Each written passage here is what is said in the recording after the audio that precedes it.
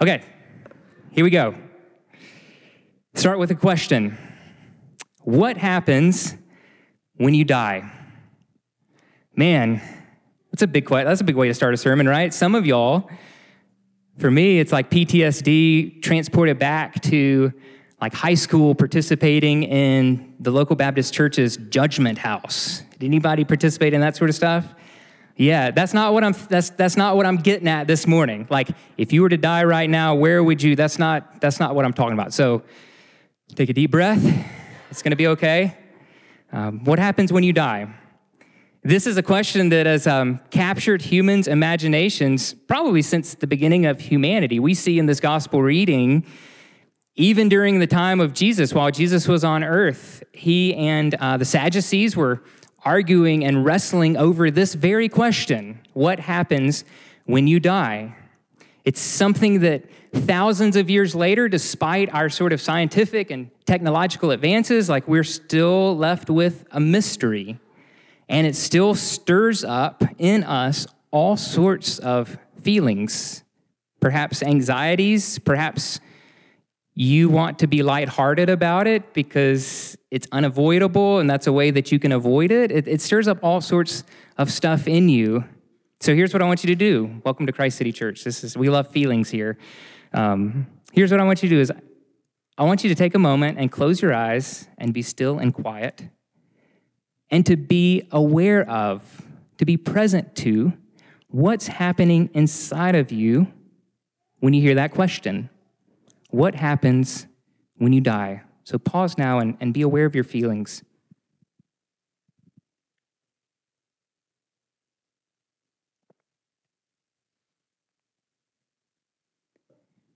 Now open your eyes. Perhaps there's fear, or sadness, or confusion, or anxiety, or again, maybe wanting to avoid it because it's so big and mysterious, and that's perhaps easier than really letting yourself feel what's happening inside of you. I really love listening to podcasts, and there's a classic podcast. If you're a podcast listener, you've surely encountered it, called This American Life. And the host, Ira Glass, just that classic podcast voice that he has. I'm going to read to you a quote from Ira Glass, an episode about 12 years old from This American Life, as he talks about and shares about what's happening inside of him as he wrestles with this very mysterious question. This is what Ira Glass says. So I was 6 years old, and I knew I was going to die. And my mom and my dad could not help me. Nobody could help me. I'll be dead forever. Galaxies would spin, humans would travel to other worlds, and I would miss all of that. And I would lie awake at night, scared to fall asleep, because sleep seemed no different than death. You were gone, not moving, not talking, not thinking, not aware. Not aware. What could be more frightening? What could be bigger?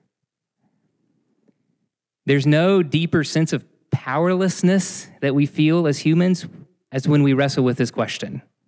What happens when you die? And so there are all these sorts of feelings that are stirred up inside of us.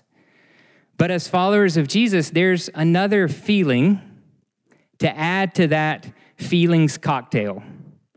And it's a feeling that has the potential to inspire real greatness and change in your life and in your world. It's a feeling that's, I think, behind all of the greatest moments in history, all of the greatest movements in human history. And so I want to explore from both Scripture and Christian tradition how we can wrestle with this question.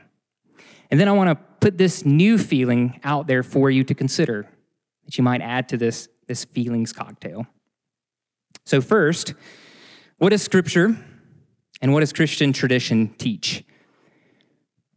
This, I'll say up front, this is something that people do spend thousands and thousands of hours talking about and wrestling through and conversing over, and we're going to spend about 5 minutes. And so this is a real flyby. But all of this falls underneath the banner of something called eschatology, which its content is as confusing as the word itself. Eschatology, it comes from two Greek words, eschatos, which means last or end, and then logos, which means word about or study of. So eschatology is the study of or the word about the end or the last times. And there's a lot, and especially in our Western modern church, there's a lot of eschatological confusion. There's especially an emphasis on heaven. What happens when you die? Heaven. And we're given this image. I know I was given this image when I was a child of like floating around for all of eternity, which as a kid seems like a really long time. Like floating around on a cloud with wings and like playing harps, right? That's the image I had as a kid. That's the image that I was given. And I don't know about y'all if you had that image as well, but when I was a small child, I'm like, that does not sound very awesome to me, right? Like, do I really want that? Like, for eternity? That's a long time. I'd say even that in our modern Western church, especially the modern Western church that many of us grew up in, that there's even an obsession about heaven. Let me prove it to you. Let me show you this. So there are a handful of books that you've probably encountered that are in this genre called heavenly tourism. Seriously, there's a new genre for this type of book called heavenly tourism. They'll put one on the screen, The Boy Who Came Back from Heaven. It was a book in 2010, and then it was made into a movie. A few others, 90 Minutes in Heaven, came out in 2004 and has sold over 6 million copies. Heaven is for Real came out in 2010 and has sold over 10 million copies. And then this book, The Boy Who Came Back from Heaven, came out in 2010 and has sold over 1 million copies, was made into a movie. So if you want to write a best-selling book, heavenly tourism, like there you go, there's your genre. This book, The Boy Who Came Back from Heaven, again, written in 2010, by a young boy named Alex Malarkey, who was in a car accident with his father. It was a near-death experience, and he wrote this story about his experience in this near-death experience of heaven. And he wrote in 2015, let me read it for you. This is what he wrote a few years after the book was released. He wrote, "I did not die, and I did not go to heaven. I said I went to heaven because I thought it would get me attention. When I made the claims that I did, I had never read the Bible. People have profited from lies and continue to do so. They should read the Bible." So that's my question is, like, well, what does the Bible actually have to say about this? What does our tradition as followers of Jesus have to say about this? And I'll say this, that it doesn't have a whole lot to say about heaven. In fact, we're obsessed with life after death. And Scripture, especially the New Testament, has a lot more to say about life after death. Here's what I mean. We're obsessed with this idea of life after death, heaven, what happens when you die, but Scripture, the emphasis in Scripture is less about life after death and more about what happens after that, life after death, as the New Testament scholar N.T. Wright writes. And let me unpack this in the New Testament, and you'll see what N.T. Wright means by life after death. So let me show you a couple passages in 1 Corinthians 15. 1 Corinthians 15 is a packed chapter in Scripture. This dense chapter that Paul wrote in this letter to the church at Corinth. There's so much in here. It's captivated imaginations for hundreds of years. I want to show you a couple of passages, and you'll see what I mean by the density in this one section in Scripture. But listen here for the emphasis. Heaven, life after death, or life after death. So first, some of my favorite verses in all of Scripture, 1 Corinthians 15, starting in verse 1. I'm going to read a lot of Scripture here, and I know, I'll admit this for myself, that sometimes when this happens in a sermon, I kind of zone out. But my hope for you, my challenge is that you kind of zone in here, okay? And then you're welcome to zone out after that, okay? So there's just a couple of large sections of Scripture that I want you to be present for. First, starting in verse 1, they'll be on the screen so you can follow along. This is what Paul writes. Now, brothers and sisters, I want to remind you of the gospel I preached to you, the good news I proclaimed to you, which you received and on which you have taken your stand. For what I received, I passed on to you as of first importance, that Christ died for our sins according to the Scriptures, that he was buried, and that he was raised on the third day according to the Scriptures. This is the pattern that Paul sets out of first importance: the life, the death, and the resurrection of Jesus. And then let me read for you a section that comes much later in that chapter in 1 Corinthians, starting in verse 50. This is the long and dense stuff, so follow along with me. 1 Corinthians 15, starting at verse 50.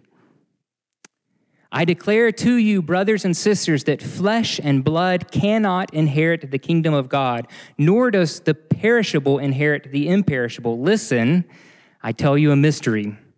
We will not all sleep, but we will all be changed. In a flash, in the twinkling of an eye, at the last trumpet. For the trumpet will sound, the dead will be raised imperishable, and we will be changed.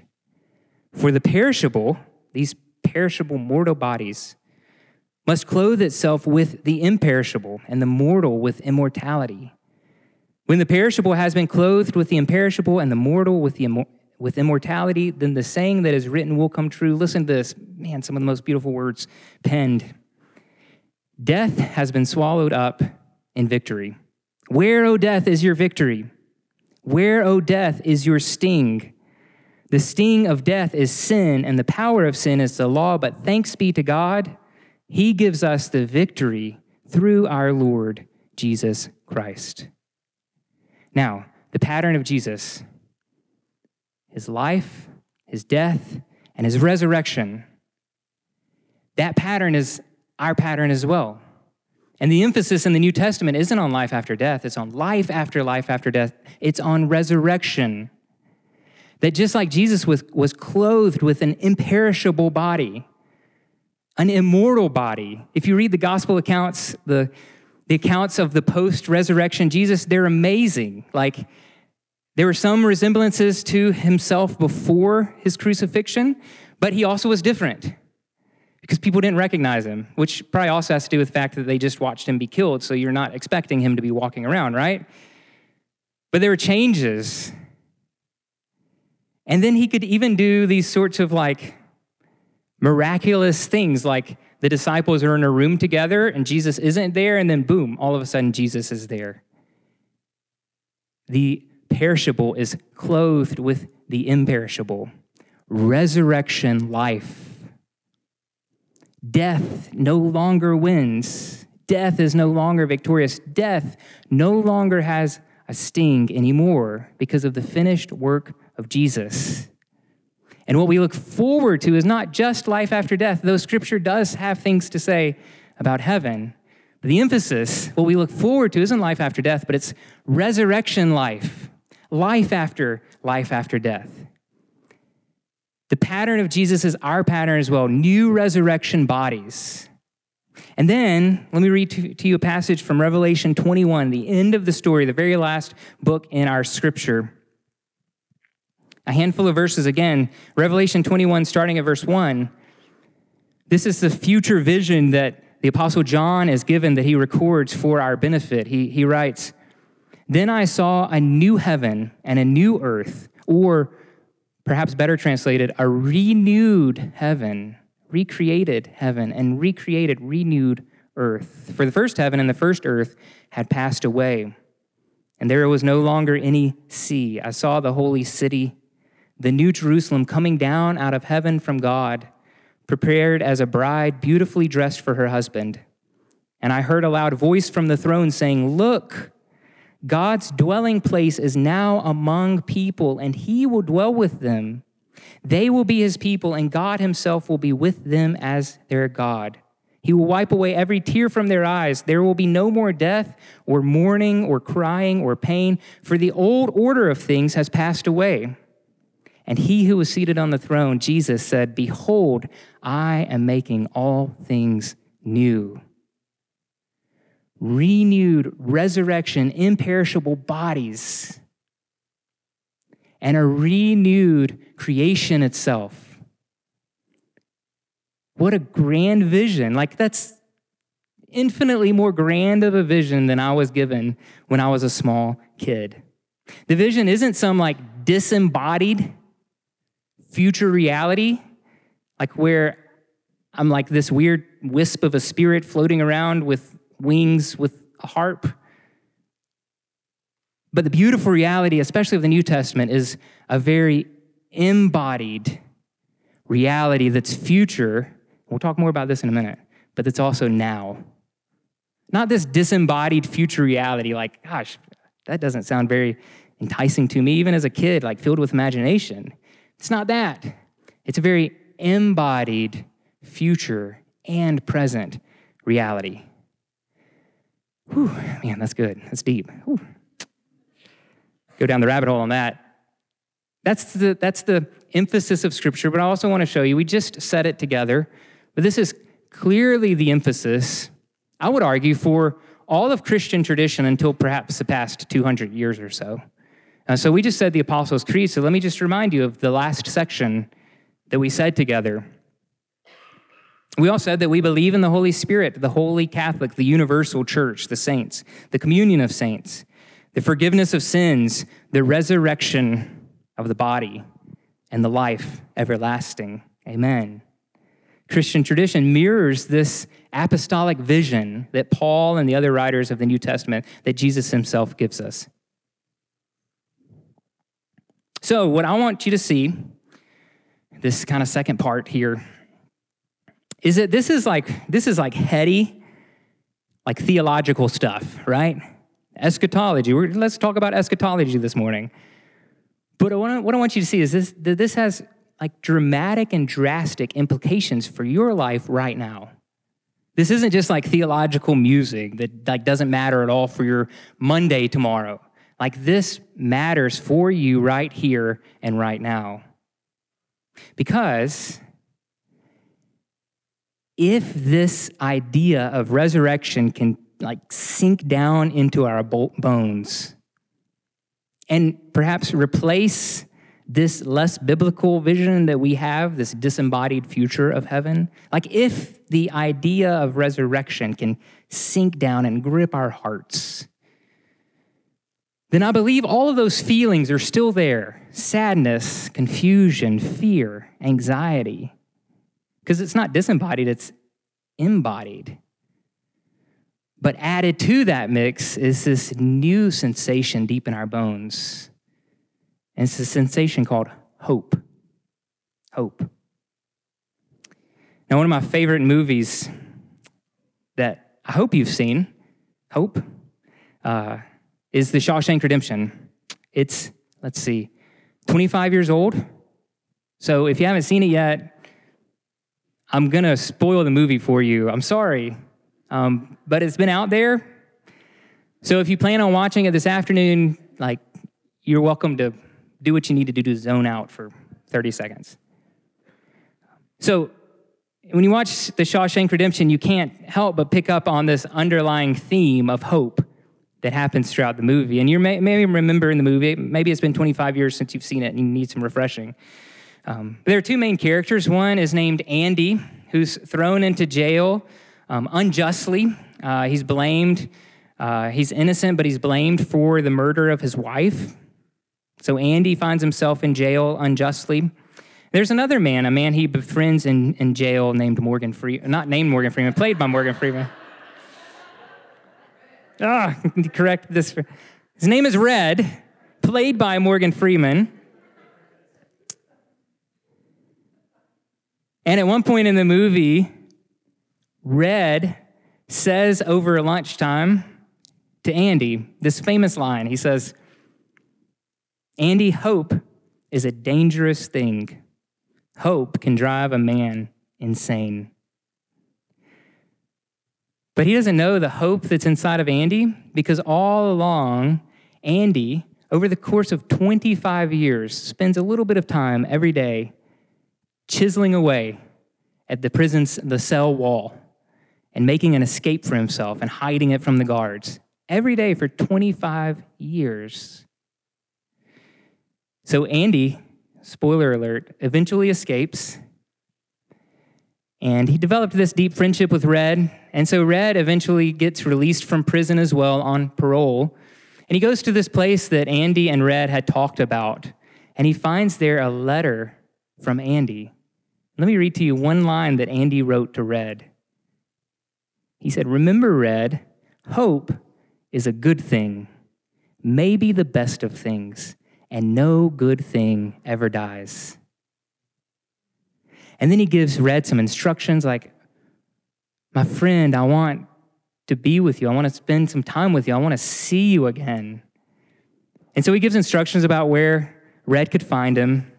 And so the movie ends with Red breaking his parole and traveling to meet his friend Andy again. And it ends with this beautiful monologue as he's on a bus and as he's traveling, as he's packing his stuff. And let me read for you this longer monologue that Red says at the end of the movie. "I find I'm so excited I can barely sit still or hold a thought in my head. I think it's the excitement only a free man can feel. A free man at the start of a long journey whose conclusion is uncertain. Listen to this. I hope I can make it across the border. I hope to see my friend and to shake his hand. I hope the Pacific is as blue as it has been in my dreams. I hope." Hope is a dangerous thing. Perhaps a different way to say that is hope is a powerful thing. A thing powerful enough to drive Andy to chisel away every day for 25 years. I believe behind every major momentous movement throughout the course of human history, hope has been there, inspiring a person or inspiring a group of people. Why would such leaders like Martin Luther King Jr. work to his very death to bring about justice in the world? Because he had hope, because he had a dream, something that he hoped for. Jesus himself, why would Jesus live the life that he lived? Why would Jesus die the death that he died? Hebrews chapter 12, verse 2 says, because of the joy, because of the hope set before him. Hope is a dangerous and powerful thing. And as the idea of resurrection seeps into your bones and into your soul, you'll find yourself filled with and surprised by hope. And so I want to just show you 3 ways that I think hope can affect you right now. Resurrection hope, like a real rooted and grounded hope. Resurrection hope. How does it change you right now, this afternoon, tomorrow? 3 quick things. First, hope fuels perseverance in the midst of injustice.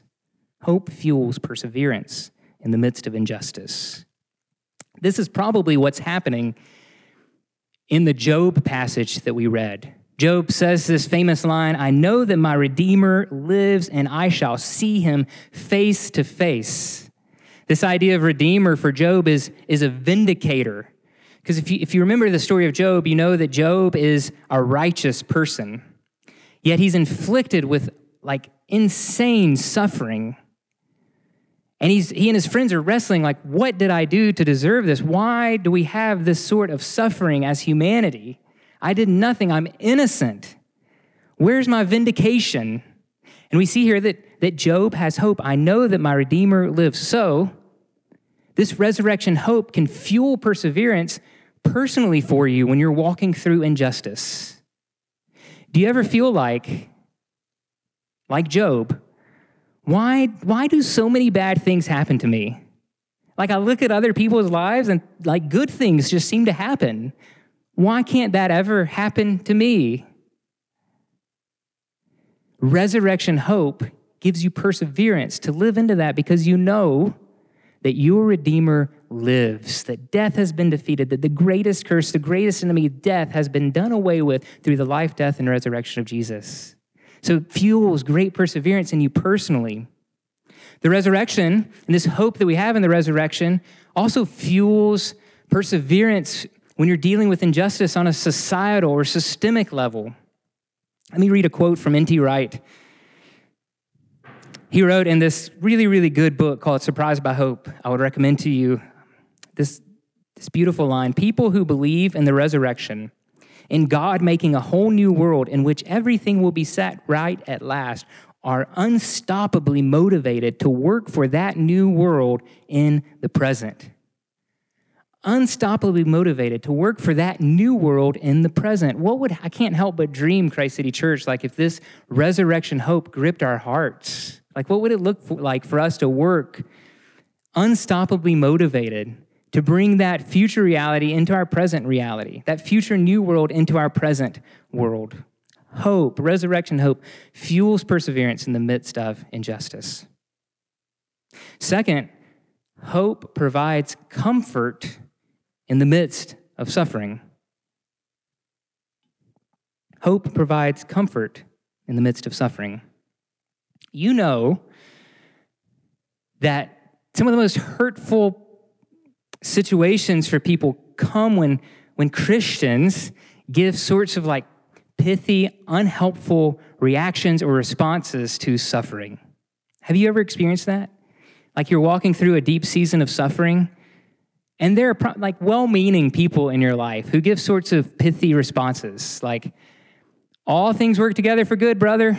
Like, don't worry, it's going to be okay. God has a purpose for everything.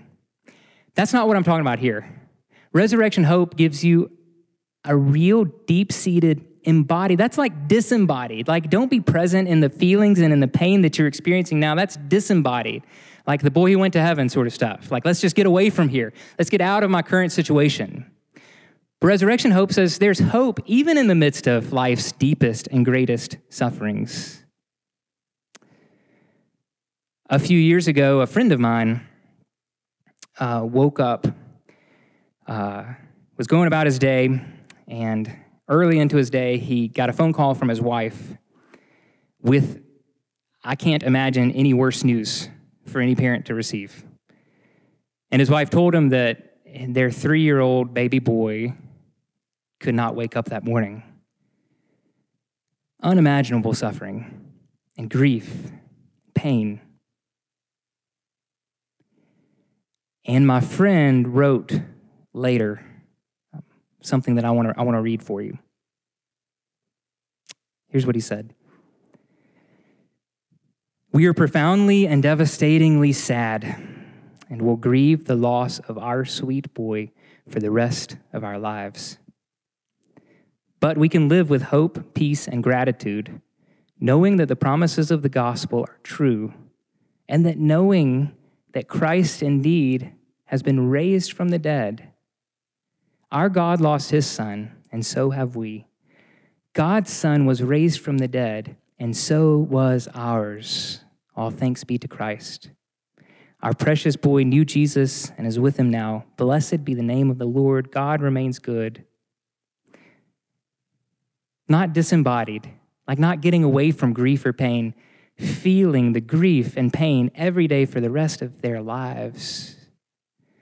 But in the midst of that, hopeful, because the promises of Scripture are true, because the reality of resurrection had taken root deep in their soul. Resurrection can provide comfort in the midst of suffering. And then last is, hope isn't just about the future. Hope is about now. Resurrection is about life now. So eschatology, that big word, is future-oriented, but it's also oriented to the present. Jesus says, it's recorded for us in John 17. Jesus says, this is eternal life. My vision that I was given about eternal life is it's something in the future, life after death. But this is what Jesus says. This is eternal life, that they know you, the only true God, and Jesus Christ, whom you have sent. Eternal life isn't this future reality. Eternal life, resurrection life, hope in the resurrection is now. It's a very embodied present reality. Feeling, experiencing the whole range of emotions as a human, embodied. But in the midst of that, hoping in what Jesus has done and hoping for what we look forward to, a resurrected body and a new creation and a new earth. So that inspires this sort of invitation that Jesus gives. We read this all the time at Christ City because it's so beautiful. But this invitation that Jesus gives in Matthew chapter 11, this invitation is not for some future day. This invitation is for now. So let me close by reading these words from Jesus. This is the invitation. This is the life that he extends to you here and now. Jesus says, are you tired, worn out, burned out on religion? Come to me. Get away with me and you'll recover your life. I'll show you how to take a real rest. Walk with me and work with me. Watch how I do it. Learn the unforced rhythms of grace. I won't lay anything heavy or ill-fitting on you. Keep company with me and you'll learn to live freely and lightly. So may we, what if we, Christ City Church, lived closely with this Jesus who has lived, who has died, and who lives again. We lived so closely with him that we got tastes of this resurrection life here and now. Let me pray for that for us. Let's pray.